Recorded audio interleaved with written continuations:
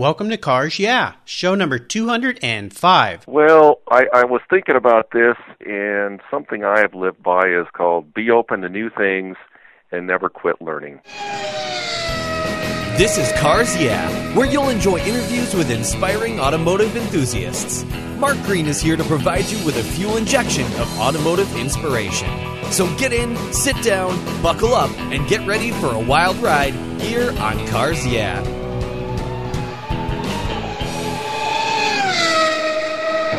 Have you turned your key and heard that dreaded tick, tick, tick, tick because of a dead battery? No worries. I've got the NOCO Genius Boost Jump Starter. This compact tool fits in your glove box and features rechargeable lithium battery technology that will start a dead battery in your car, boat, truck, or RV. It packs a whopping 12-volt, 400 amp starting power and can start up to 20 dead batteries on a single charge. Plus, it has built-in spark-proof technology with reverse polarity protection to safely jumpstart your vehicle. The compact, ergonomically designed clamps are solid copper for maximum conductivity, and there's a built-in ultra-bright dual LED flashlight with 7 modes, including an SOS emergency strobe. It's easily rechargeable with a USB outlet, and you can charge your smartphone or tablet while you're on the road. Works on any 12-volt lead-acid battery. The Genius Boost from NOCO is the ultimate emergency tool that's safe and easy to use. Quality design, state-of-the-art technology from NOCO, your battery care source since 1914. Get yours at geniuschargers.com. Hello, automotive enthusiasts. Today I am so excited to introduce a very special guest, Steve Johann. Steve, are you buckled up and ready for a fun ride? I sure am. All right. Steve Johann owns Sound Image Solutions, and he's the producer of the Hog Radio Show. Started in 2007, Steve and his co-host Walt Fletcher cover the world of motorcycling and rider lifestyle. He has interviewed many of the most well-known enthusiasts in the market, and his website is an extension of the show and features news, articles, and content covering the world of motorcycling. Steve, I've told my listeners just a little bit about you. Would you take a moment and share some more about your history, your business, and your passion for motorcycles?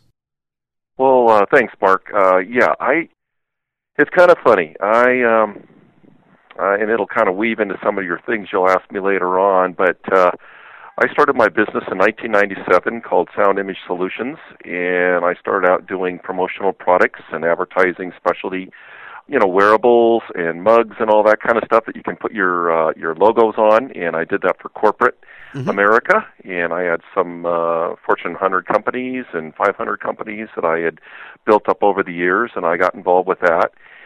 But I also had a long-term love affair with talk radio, and I think that started in 1980 when I first went off to my first profession as a electromechanical drafting individual and got in the world of white-collar work and sitting at my drafting table, and I got a radio and started listening to talk radio, and it just opened doors for me, and I love learning.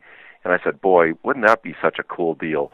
So then fast forward 2006, I had this idea, I've got this music thing I want to do. And so I started looking around and decided, I'll go rent some time on a local radio station at night, and I set it all up. I did.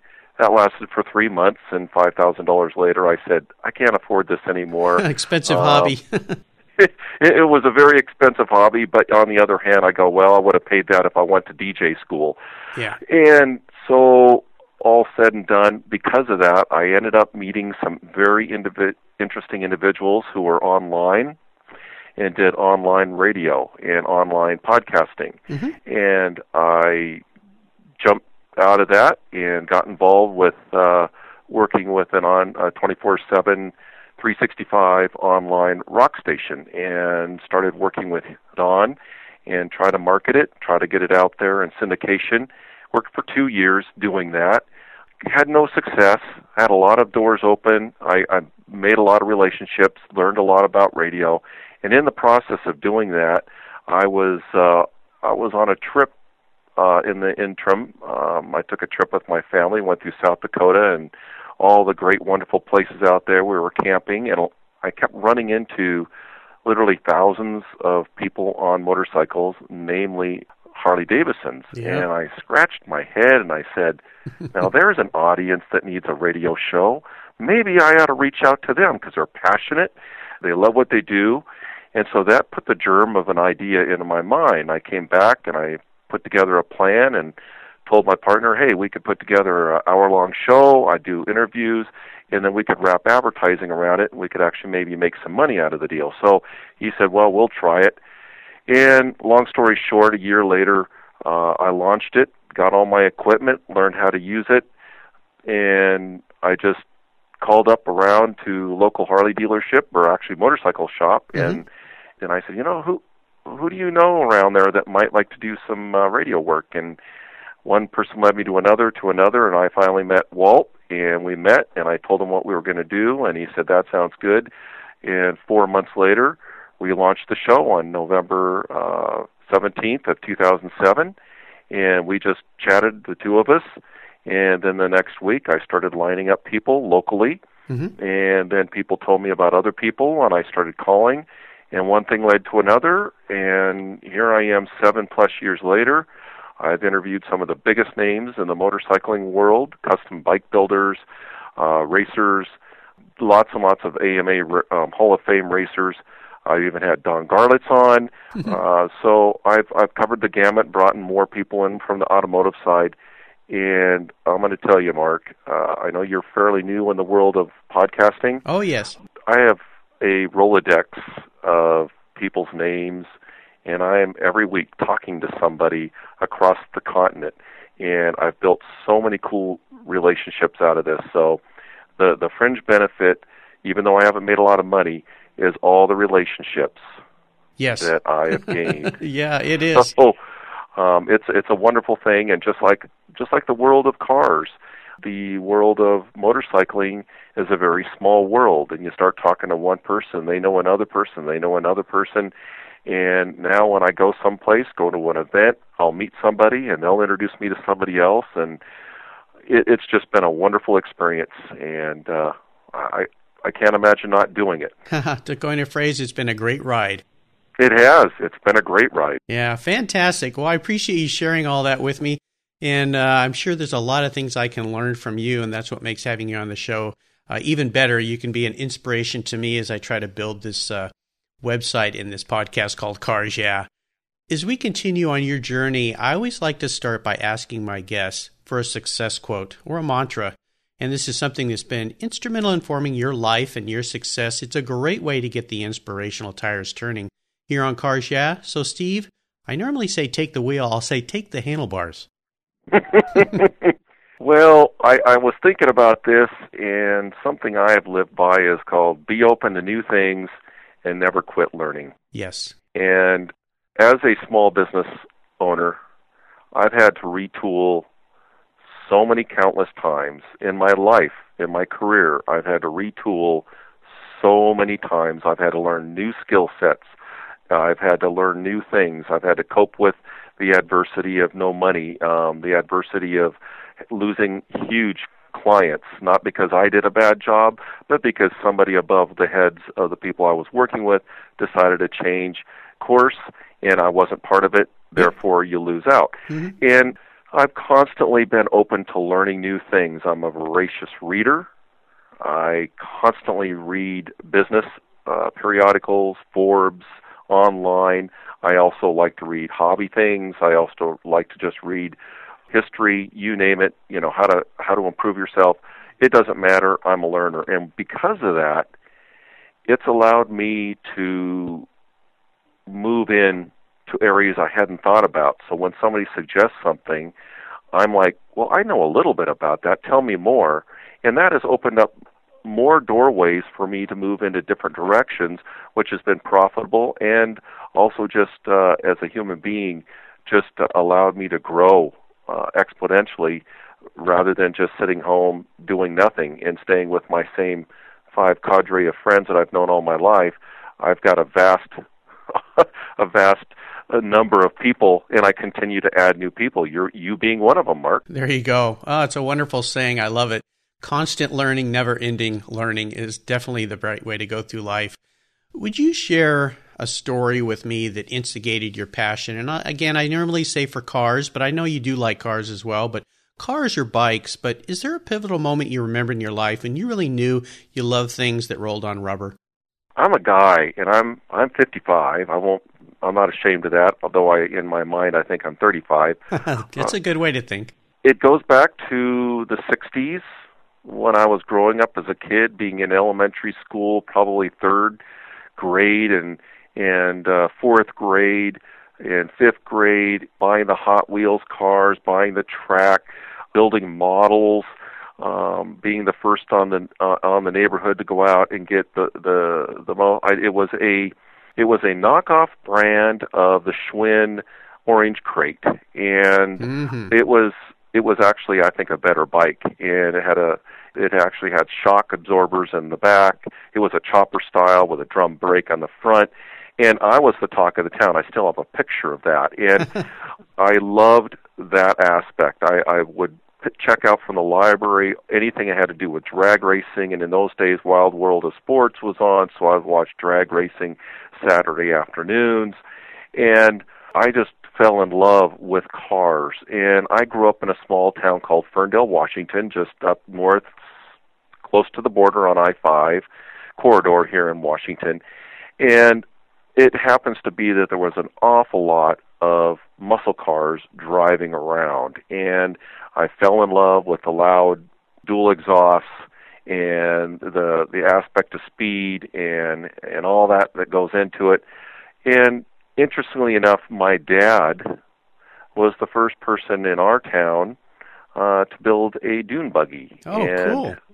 He was a do-it-yourselfer, loved working with wood, loving tinkering, and I remember he got the wild idea that, hey, I want to build a dune buggy, so he went to Bellingham, and we met some guy that, Roland, I even remember the guy's name, Roland, and he had a blue one, and kind of a turquoise blue, and he had been the first to build one in Whatcom County, and so my dad met with him, we talked, met him a couple times, and then Dad ordered the kit. We went out and got the Volkswagen body or frame, and I remember him chopping it and having it welded, and we doing all the work, and I helped him on that, and boy, when he was rolling around in town, he was the talk of the town. My dad was the talk of the town because he's the only guy in town to be driving around with a dune buggy and fiberglass body and the whole bit. And so I guess I fell in love with that, and it went all the way through high school. A couple of my best friends, one of them had a Chevelle SS 69 Muncie 4-speed, and he had the 375 Hypo. I'm sure that's what it was. And then we would race back in the day when Don't tell Mom. Don't tell Mom, don't tell the law, but drag racing was allowed and well on Bellingham and Ferndale. And the other friend was Mike, and he had a 68 Dodge Polaris with a 383.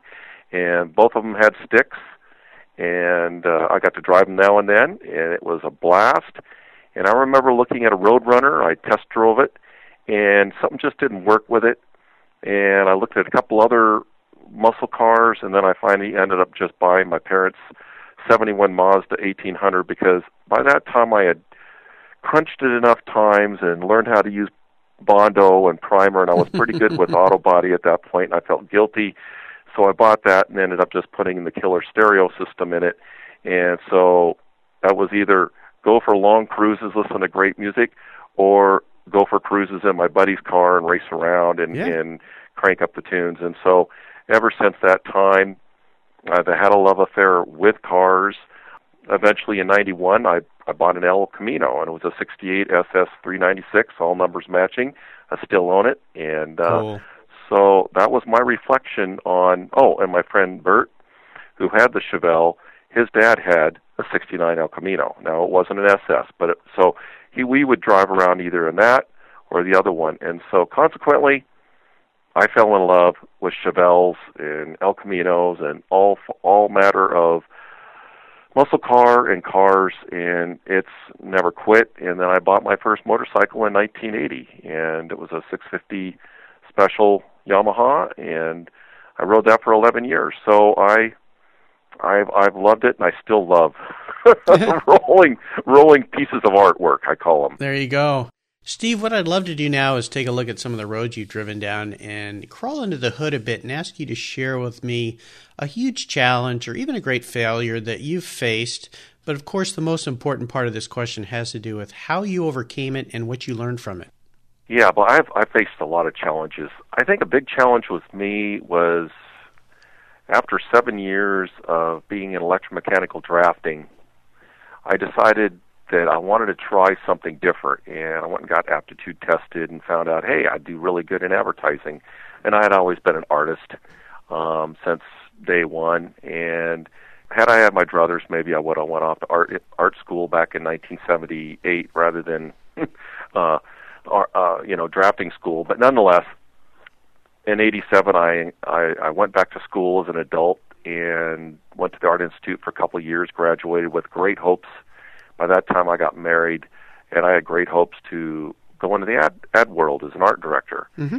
And I beat the doors down, and I beat them down, and I beat them down, and I realized it was a very, very tight-knit group of people here in Seattle, and I wasn't going to get in. So I ended up going roundabout, becoming a production artist and a graphic designer and doing a lot of that in many different shops, many different ways. Even worked in a print shop for many years as a bindery person part-time as I started learning how to do my own business. And in '97, I launched my own, like I said, advertising, promotional products business, and started out with enough clients that I could afford to leave my part-time job.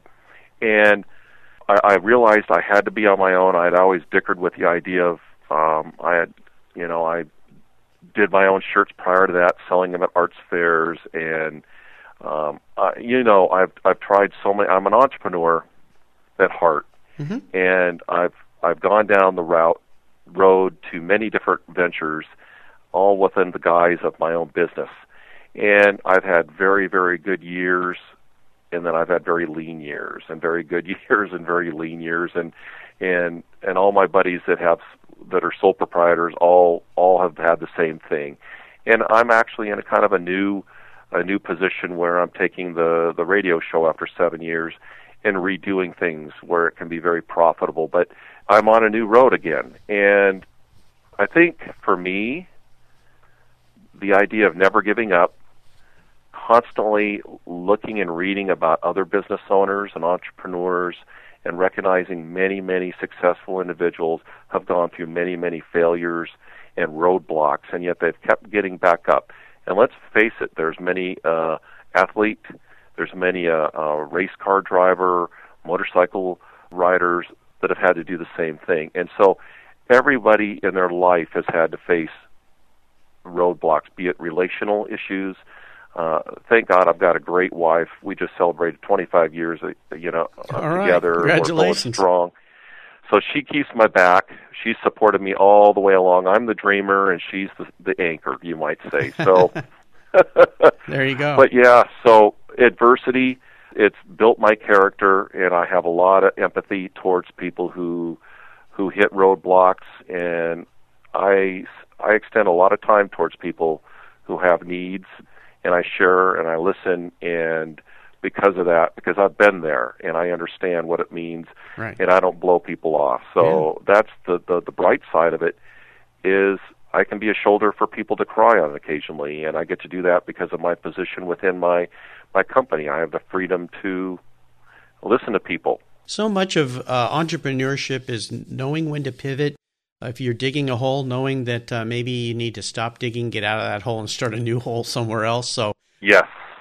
Let's shift gears here, Steve, and go to the other end of the spectrum. And I'd love for you to share an aha moment you had in your career. You sounds like you probably had many of them, but if you can think of one that you'd like to share, and tell us the steps you took to turn that aha moment into a success. I guess one of the big aha moments for me was when I realized I didn't have to be on terrestrial radio, and I could actually have my own radio show and not pay somebody to be, because for those who don't know, unless you're a DJ or you're a talk show host with a local or a national show, anything on the weekend that you happen to listen to, they pay for that airtime. And I was being treated the same the same way by the radio stations, and I have been for the last 7 years when I try to move into that. And I'm kind of like, you know what? I'm entertainment. I'm not an infomercial. And so when I discovered that you could get on the wild world of the internet, interweb, and do a show, grassroots market it, and end up with thousands of people listening to you, I realized there was power there. And consequently, when I went online, it opened up the door for freedom. And so I can control everything that I own about my show. I control when it goes on, what I can do with the show, what forms I do with it. And it was an aha moment, because I realized I keep talking to other podcasters and people in this world, and they keep saying, "Oh, Steve, it's the wave, it's a wave." And I go, "Well, it's going to take a little time. I started 7 years ago, and it is taken off, and it's only growing. I mean, people even listen to the regular radio shows. I listen to regular radio shows all online now through streaming. When I'm at work, and the world is going online. And TV's going online, movies are going online, everything's going online, or you get it pumped in when you watch Netflix. It's all through the online. Thank you very much." Let's move forward to a proudest business moment. I'm sure you've had many, but is there one in particular you could share with us? Some of the proudest moments has just been when I've had clients for 6-7 years, and they've stuck with me. Mm-hmm. I had a very large company I was doing business with, and he was getting courted every week by different vendors. And I was meeting with him for lunch, and he said, "Steve, I just want to let you know that you came in, you worked with us, you built this thing up, and things are changing, and it's not because I want them to do.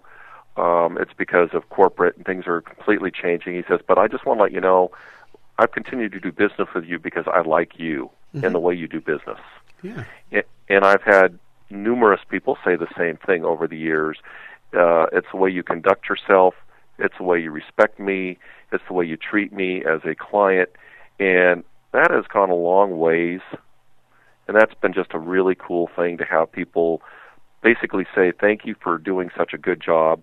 And I value you because I know that I have 50 other people I could go to, but I choose to go to you." So as a business owner, that means so much. Absolutely. It is all about the relationships. It always has been, and it continues to be.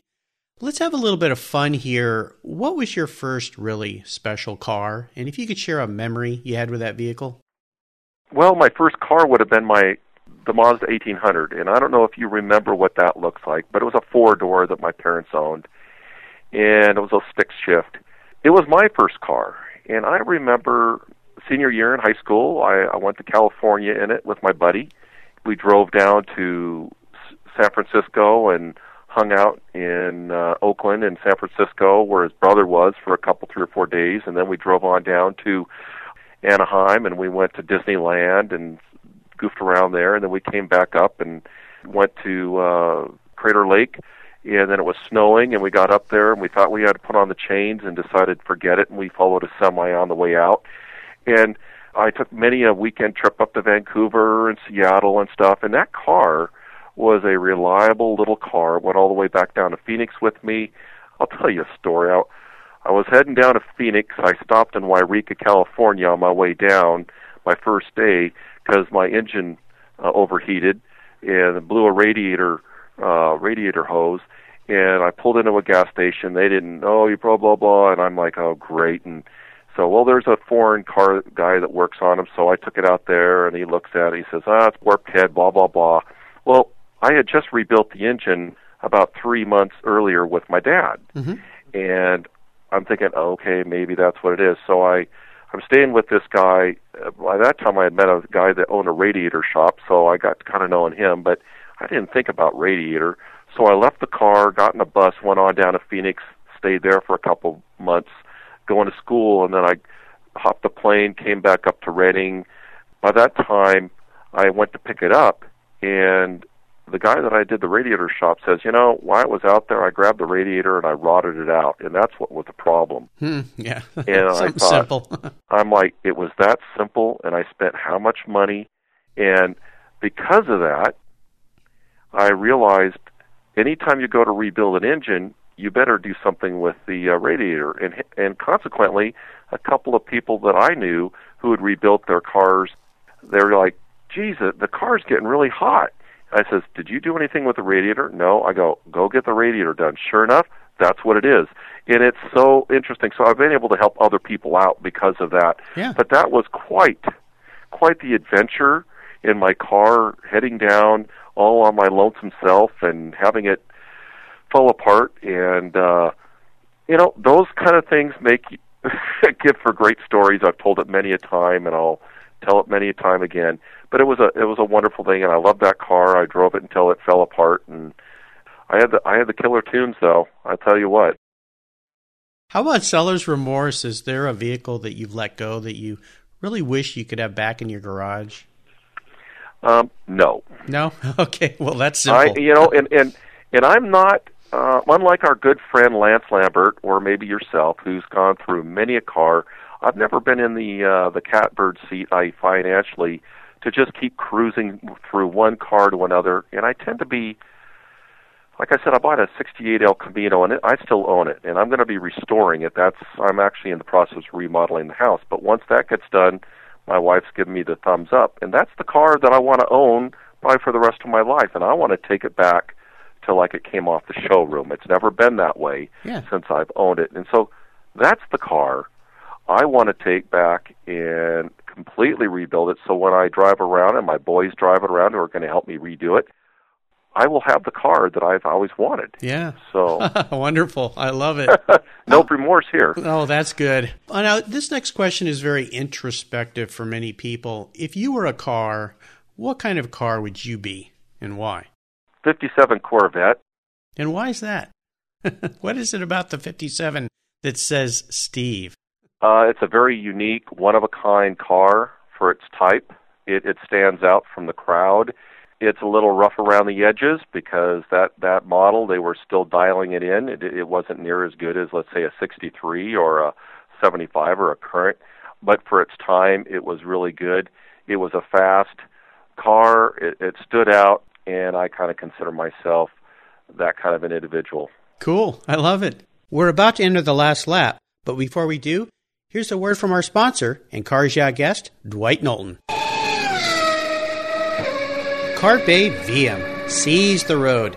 It's the motto at CarpeGear.com, where you'll find The Little Red Racing Car, an award-winning book written and illustrated by passionate car guy Dwight Knowlton. It's a spectacular way to introduce children to the love of cars.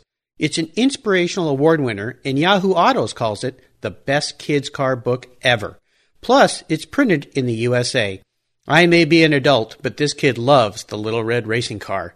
Dwight is finishing a second book in collaboration with Sir Sterling Moss about the story of his record-breaking win of the 1955 Mille Miglia. Check out Dwight's Carpe Diem brand, where you can find his book, shirts, and more that embrace his Seize the Road philosophy.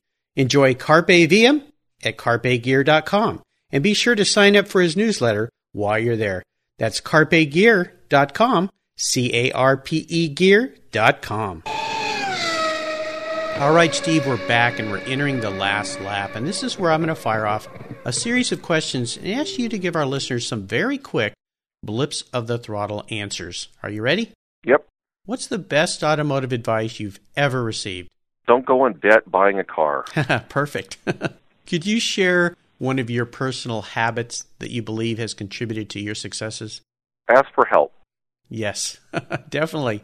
Do you have a resource that you would share with our listeners? Maybe it's a website or a blog that you're really fond of, you think they would appreciate knowing about?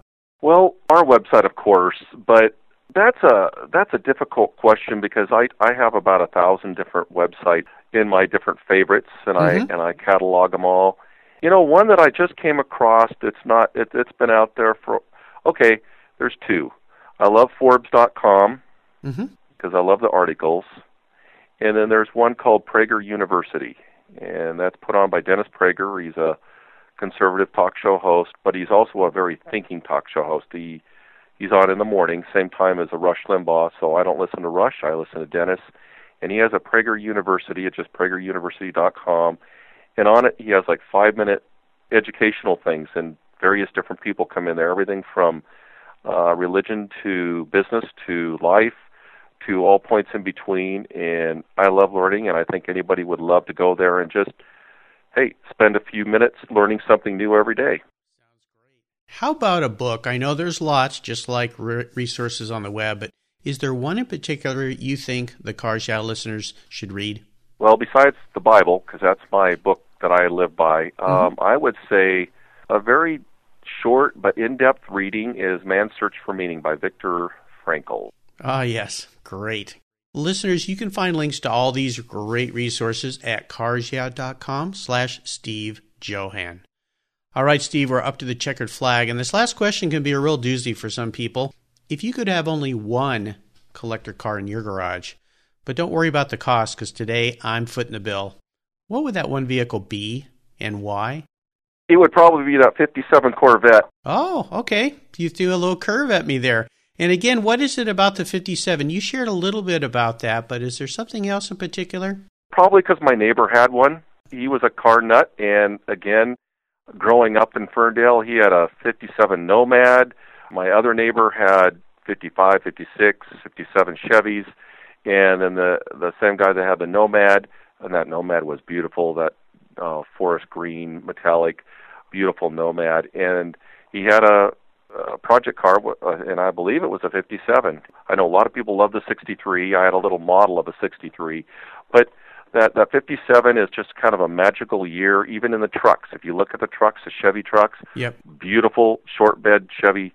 It's a beautiful year. And besides my El Camino, which I'd have to have there too, but I already own that. So yeah. All right. Well, Steve, you've taken me on a great ride today, and I've really enjoyed your stories. I want to thank you for sharing your journey with the Cars Yeah listeners and with me.